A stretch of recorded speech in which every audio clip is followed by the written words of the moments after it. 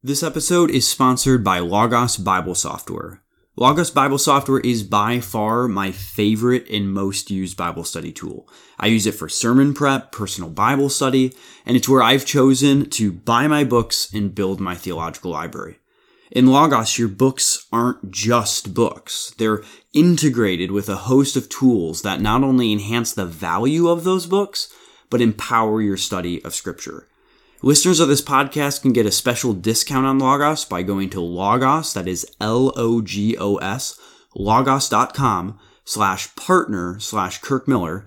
And on top of that discount, they're even going to throw in a free 5 books for you. Be sure to use my special discount code KIRK8, that's KIRK8 at checkout, for any purchases. That'll ensure you get the best price. Or if you're new to Logos and you're unsure, follow that web address anyways, because there's a free version that you can get. That's right, free. Again, that's logos.com/partner/Kirk Miller. All right, now to the podcast.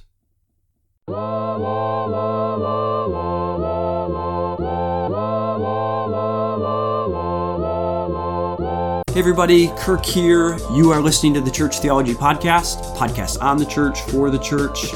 My name is Kirk Miller, as I said, and I am here with Dan Allen. Hi. And we are continuing. Oh. When do you want more? Well, I'm used to. I'm not gonna prompt it. We're here to continue our conversation about translations, and we think this will probably be our last episode. We want to talk about common misconceptions about translations, as well as some final thoughts about how we can use translations. How to choose one, yeah. Yep. How to choose them, how to use them in our Bible study. Yep. So, common misconceptions, Dan. Let's hit the ground running. All right, yeah. I can give you one. I would say, this is probably more of not something that people would, if we stopped and thought about it, people might think maybe translations are some person sat off in an office and they decided they were going to translate. You know, that is a little bit what happened with William Tyndale. Yeah. Right? I mean, he did seclude himself. Under pretty unique circumstances. His head was being hunted. It was illegal. It was a huge, yeah. Kind of hard to coordinate a group of people that way. Yeah, but primarily, the texts we have today, the translations we have today, they're done with a group of scholars. In council. Yes. Yeah. So, I don't know which year this, the NIV one, has this numbers from, but just take the NIV itself. It had 15 folks on the translation committee, making up 12 different theological denominations, or Christian denominations here, from 3 different continents. There was 2 females, and it was all sponsored by a nonprofit organization. So, why that's helpful is that you shouldn't read it and assume there's one person all by themselves with one theological bent. All their bias just getting put in there. Yeah. And you normally have people who are New Testament scholars, who are experts on the New Testament, people on the Old Testament. So you're not just getting one person's take with their limited scope. You have dialogue about things when there are difficulties in determining what's the text we should use, or how should this be interpreted, or whatever. You got a group of people working together. Yep. Yeah. Diverse perspectives. Yeah. So that's just one misconception, which one thing just even to recognize about that is the fact of how, you might say revered, William Tyndale's translation was done. I mean, just how good it was. The fact that modern translations have such a group of such brilliant scholars, and yet he did hardly improve on his work. I mean, that's pretty remarkable. The guy was a genius. Just hats off to him. Yeah. I would say probably the most common one, at least the one that comes to my mind immediately, is the idea of that this is a literal translation. The idea, even as we've been using that phrase, more literal or whatever, there's no such thing as a literal translation. Right, yeah. Yep. If it was literal, exactly equivalent, it would still be Hebrew and it would still be Greek. Yep. So there's always something lost or modified in translation. Something's changed because you go in from one language to the other. Yeah. And you got to make it adapt. Yeah. So when we talk about literal, we're just trying to say it's more formal. But the reason that's important is because if you have the idea that this is a literal translation, it makes it this really hard, fast, right or wrong. This one's literal, this one's right, everything else is wrong. Yeah. That's not exactly how it is. There's always some adaptation, and there can be some honest disagreement about how to go about that and whether you're going to land more on the formal or more on the functional side. Yep. Which leads to maybe another misconception, which is the idea that like blank translation is better than another one. Like which translation is the best, people often ask. That's not to say that there aren't translations that are bad. Or that there are some translations that at points, there are points of translation, lines of translation that are maybe like, well, that's probably not as accurate.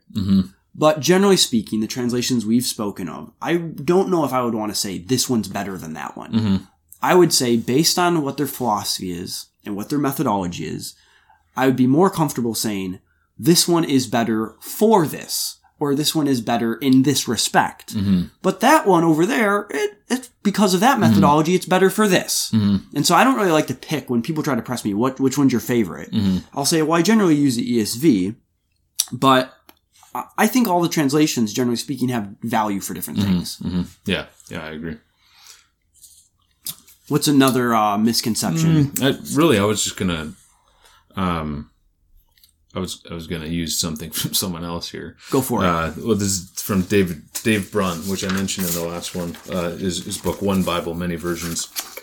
Really fun book to read personally that I found. He really goes through it throughout the chapters and just shows how all translations use both philosophies that we spent a lot of time on. So really, he's got a whole long list in his introduction just to kind of hammer in the point that every translation is not uses multiple methods. But so I'll just give you a couple statements. Like he says, every version gives priority to meaning of idioms and figures of speech over the actual words. In other words, none of them are literal. Like every version does it. And we gave an example on the first one about like he has a long nose. Yeah, like, no translation that I've ever seen that does that, because that wouldn't mean anything to our culture. Yeah. So there isn't a literal translation if you really want to say that, but they're going. I would say there's one translation that gets closest to it, and I think it's called the Young's Literal Translation, which is very obscure. Solid, but if you really want to see something that tries to retain a lot of that stuff, does he put that on there? I don't know if he might not even do the long nose thing, but he normally tries to preserve. Yeah. And that one's sort of stuff. Very rigid. It's very rigid. But it's not very readable at all, but it's it's good at what it's trying to do. Yep. So I'll just pull out a couple more quotes. He's like, every version changes single words into phrases, even when it's not required. Covers that in chapter 6. Every version paraphrases in some context. He's just got this whole long list of just saying every version does this, every version does that, and then he backs it up in all of his chapters to come to show that. It's been a long time since I read the book, but maybe I could just read this quote here. Go for it. That I appreciated. So he says, when after he's given this whole long list, he says, when we discuss the differences between Bible versions, we should avoid focusing on any of the translation practices included in this list, this big long list that he's given, because every version uses them. Of course, some versions use them more often than others do, but the discussion cannot be about how often these practices are used by any particular version. These practices, this is the point here, these practices are either acceptable or they're unacceptable. If we make an issue out of the fact that some versions use them more often, well, that could be like saying, I robbed only one bank, but the other guy robbed 10 banks, so he's guilty and I'm innocent.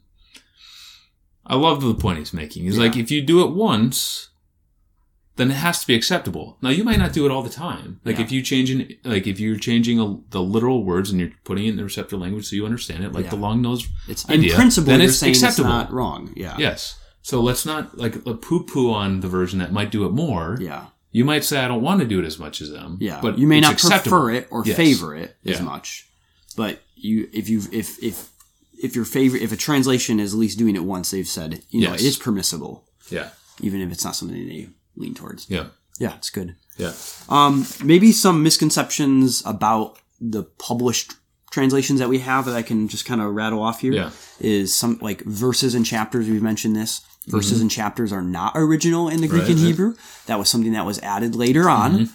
So sometimes those can be helpful in terms of helping us all find the same place in the Bible, but also something that can be a little bit misleading at times. Like if a chapter break is put in the middle of a section where really the section kind of goes right through the chapter break. Yeah. The chapter break can make us think, well, this is a new section. Right. Or it can make you think the Bible should be read chapter by chapter. When really that's just like, those are just kind of spot markers to help us find our place. Yeah, they're helpful when you're in a group. Yep. Yep. So that's something to watch. I'm kind of talking about like our use of translations and not so much translation methodology. But another one would be the red letter stuff. So a lot of Bibles have red letter for like Jesus' words is the idea.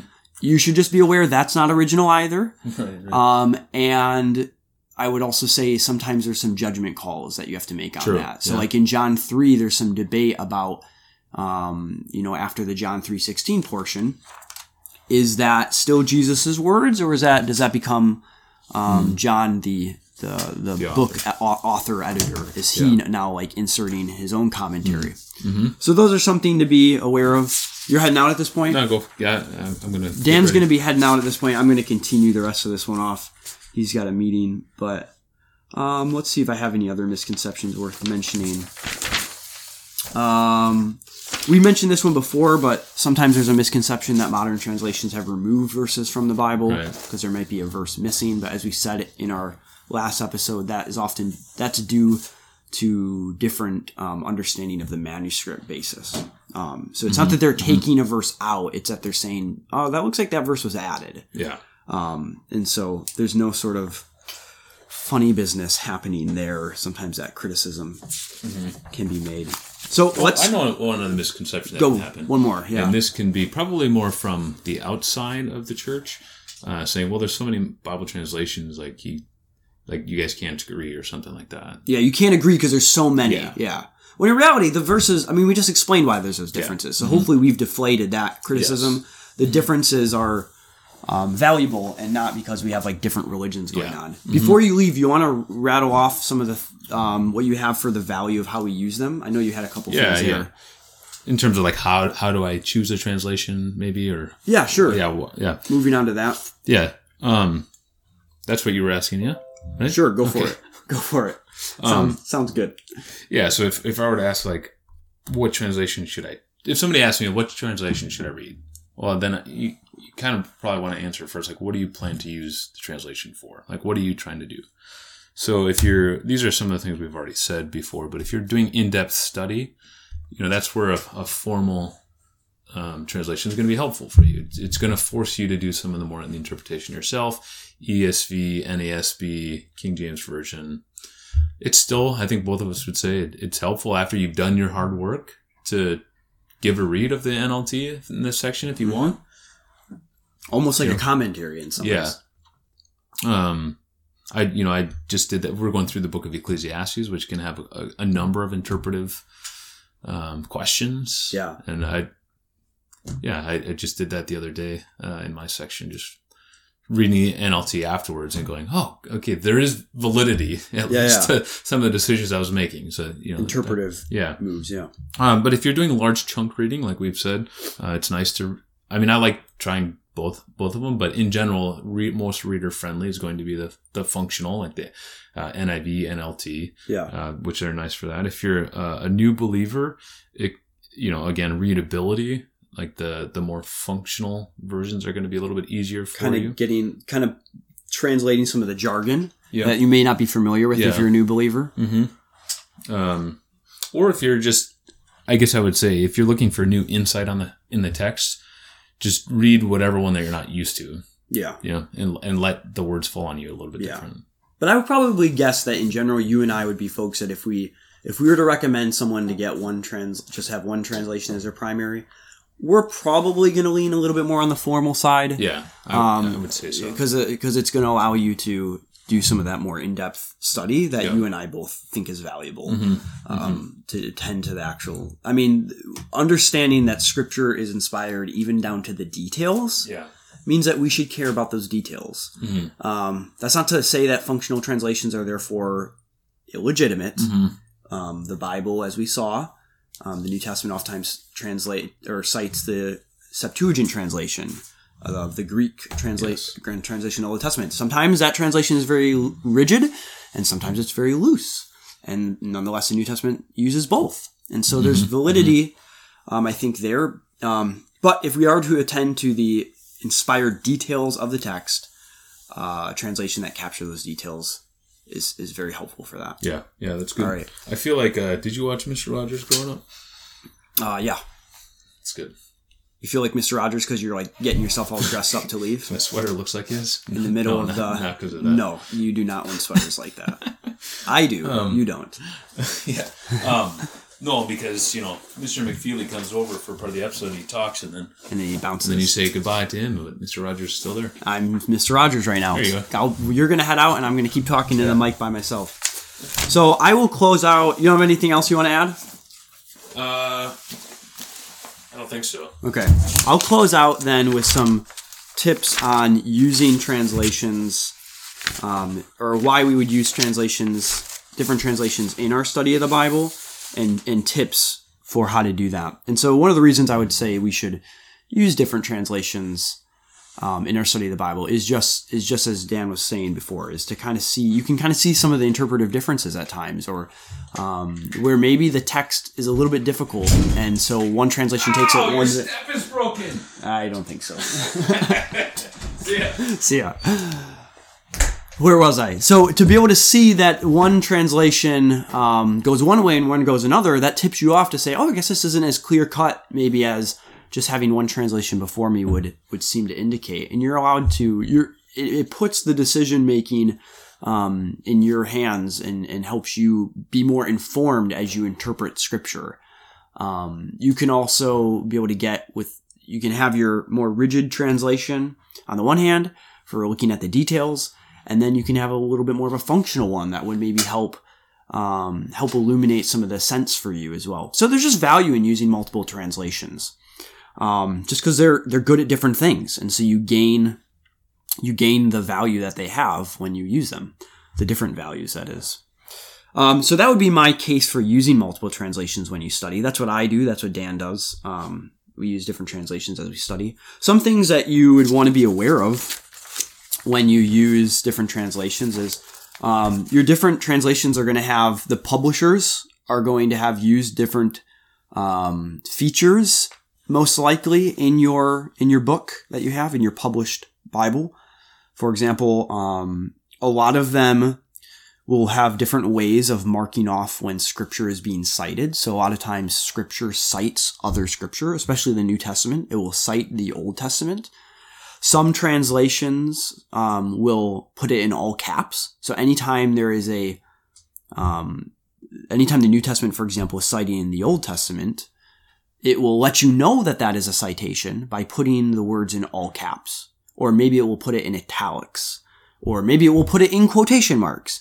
And then oftentimes, if you have like a reference Bible, you'll be able to, it'll give you like a little superscript, like a little A above it, or a little B. And if you look up the A or the B in the footnote or in the reference column, it'll tell you where they think that passage, what passage is being cited. So say Isaiah 7 is being cited in Matthew. Behold, the virgin will conceive. Well, there'll be a little superscript there, probably, or something like that. And then you correspond that. It says Isaiah 7. You're like, oh, he's citing Isaiah 7. Well, that's a really helpful thing to know about. Every translation is going to be different. Publishers are going to be different in how they do that. So check out your preface and see, take time to read the preface of your Bible to see what is my translation doing in terms of those tools, in terms of those features to help me out. So citations of the Old Testament, for example. You can also, some translations will also at times have footnotes that give you, as we said before, it will convert metrics for you. So when it says cubics in the ESV, I think oftentimes they have a footnote that says that's this many feet, or different time, like the third hour of the day was this time of the day in how we think of it, such and such PM or AM or whatever. Oftentimes they may make other notes, like some manuscripts have this. And so we haven't included that because we don't think that was original. So now you're into the realm of text criticism again, in terms of determining what was the original text. But, a lot of translations will at least put in the footnote, we don't think this is original, but, the King James used to have it in there. And so we want to put it in the footnote so you're aware of that. or something along those lines. So they'll let you know about text critical decisions. Or if they say it could be read this way, like say that was a particularly difficult line to translate. And so we want to let you know that this is a possible other way it could be translated. They'll let you know about that. And there's other things. So check out your footnotes. Sometimes, like I believe the NASB does this. There are just times in translation where something is implied, but it's not literally said in the Greek or Hebrew. So oftentimes this is the case with like a pronoun. So for example, if a verse says, he spoke to us his word, but in context, it's quite obvious that it's God spoke to us his word. Some translations will just go ahead and say God to make it obvious. And different translations have different ways of making that clear, that they're adding something that's not in the original. It is, I mean, in some ways it's in the original because it was implied in the original. But they want to let you know, like, literally speaking, it's not in the original. So, like, the ESV will oftentimes make footnotes for that. I think the NASB puts things in italics when it adds them. When it's sort of adding words that it sees as, like, sort of being implied, that will help you understand the translation. But it wants you to know, like, if they're going to add words, some translations want you to know they're adding words so that you can still tell what the original ones were. And so they'll put the added words in italics. Or sometimes some translations will put, if there's rather than, like I was saying before, sometimes if there's a verse that the ESV doesn't think is original, they'll put it in the footnote. There's other times where they might put it in brackets. So if they think this may not be original, but we still want to include it in the main body of your Bible, like the end of the Gospel of Mark in chapter 16. There's the second half of chapter 16, which a lot of scholars don't think is original, but most translations will still include it in the body, but like the ESV, I believe, puts it in brackets to let you know, like, this may not be original. We're going to include it in the body. It's a pretty large section of text. It's something that a lot of Christians are familiar with, so we don't want to just like take it out, or we're not so confident that it's not original that we want to totally remove it, but we do want to put it in brackets to let you know that there's a good chance this isn't original. Or I think the beginning of John chapter 8, the woman caught in adultery, is another example where I think the ESV puts that in brackets. We've talked about the red letter, the words of Christ. Some like the Bible I have doesn't do that. I don't prefer that. I like to just have it in black. But just to be aware that that's not original. That's just a stylistic decision. Some translations will translate pronouns referring to God. Some won't. And then one final thing, I would say in terms of features that you can be aware of to make use of is, anytime you see capital L-O-R-D in the Old Testament, Lord in all caps, that is the translator's way. Typically, most translations do this. I think the American Standard Version actually translates that Yahweh, but most translations retain the tradition of putting it in all caps L-O-R-D. When it's a capital L-O-R-D, that is a way of translating and letting you know that the original there was Yahweh. So the Jewish people had a tradition that whenever they came across the name of God, Yahweh, they would pronounce it Adonai out of reverence for not actually pronouncing the name. And so there's, I believe the tradition that we have in our English translation sort of comes out of that. And out of reverence for not actually translating it Yahweh, there's this the tradition of translating a capital L-O-R-D. And that's helpful because that will help you know the difference between when it's just Lord without being capitalized, or if just the L is capitalized. That's a different word. There's one other thought I had. Oh yeah, maybe one other thing I would say is the ye-you. So like in the King James, you get the ye, Y-E. That actually can be helpful. I know we can kind of joke about that, like, thus he saith and things like that, and it sounds kind of funky, right? But the you and the ye can be helpful, because the ye indicates that it is a you plural. Like people in the South would say y'all. The ye indicates a you plural, whereas you is singular, just you individual. And so in English, unless you're going to say y'all, which I don't really like to do because I'm not Southern, and it just catches me as kind of funky and weird. I can't bring myself to do it. I want to say you, but it is helpful to know when we say you, am I referring to you all, or am I just referring to you as an individual? And the ye-you distinction can be helpful for that. So that's something you can be aware of as well. I think the American Standard Version actually retains that, even though it's not it's not that old. It was done in the early 20th century, I believe. So people didn't actually say you and ye. It nonetheless, back then that is, it nonetheless retained the you, ye distinction because it found it as a helpful feature for helping us in English know when in the Greek or the Hebrew it would have been you plural or you singular. All right. So those are just rattling off some things that I think are helpful when it comes to using your translation. Again, your translation is your primary Bible study tool. So I hope that this series that Dan and I did was helpful for you in thinking through how you got your translation, why you should appreciate having a translation, just the gratitude we have that we have God's word in our own language, and understanding our translation better, understanding why the differences exist, understanding how to value different types of translations, interacting with those who may have stronger opinions about their translations, and just all in all becoming better readers of God's word in the process. All of this, at the end of the day, is because we want to be able to pursue the mission of the church, the mission that God has given us as a church more wholeheartedly and more faithfully. We want to be followers of Jesus who are more and more transformed and matured in that respect, following him more wholeheartedly. And being able to understand our Bibles is a piece of the puzzle in doing that. It's helping us understand God's word as we have it today in our own language, and the tool that it is in reading God's word and understanding it, not just so that we can read it, not just so that we can understand it, but that we can live it out, following Christ and pursuing the mission of the church. All right, till next time.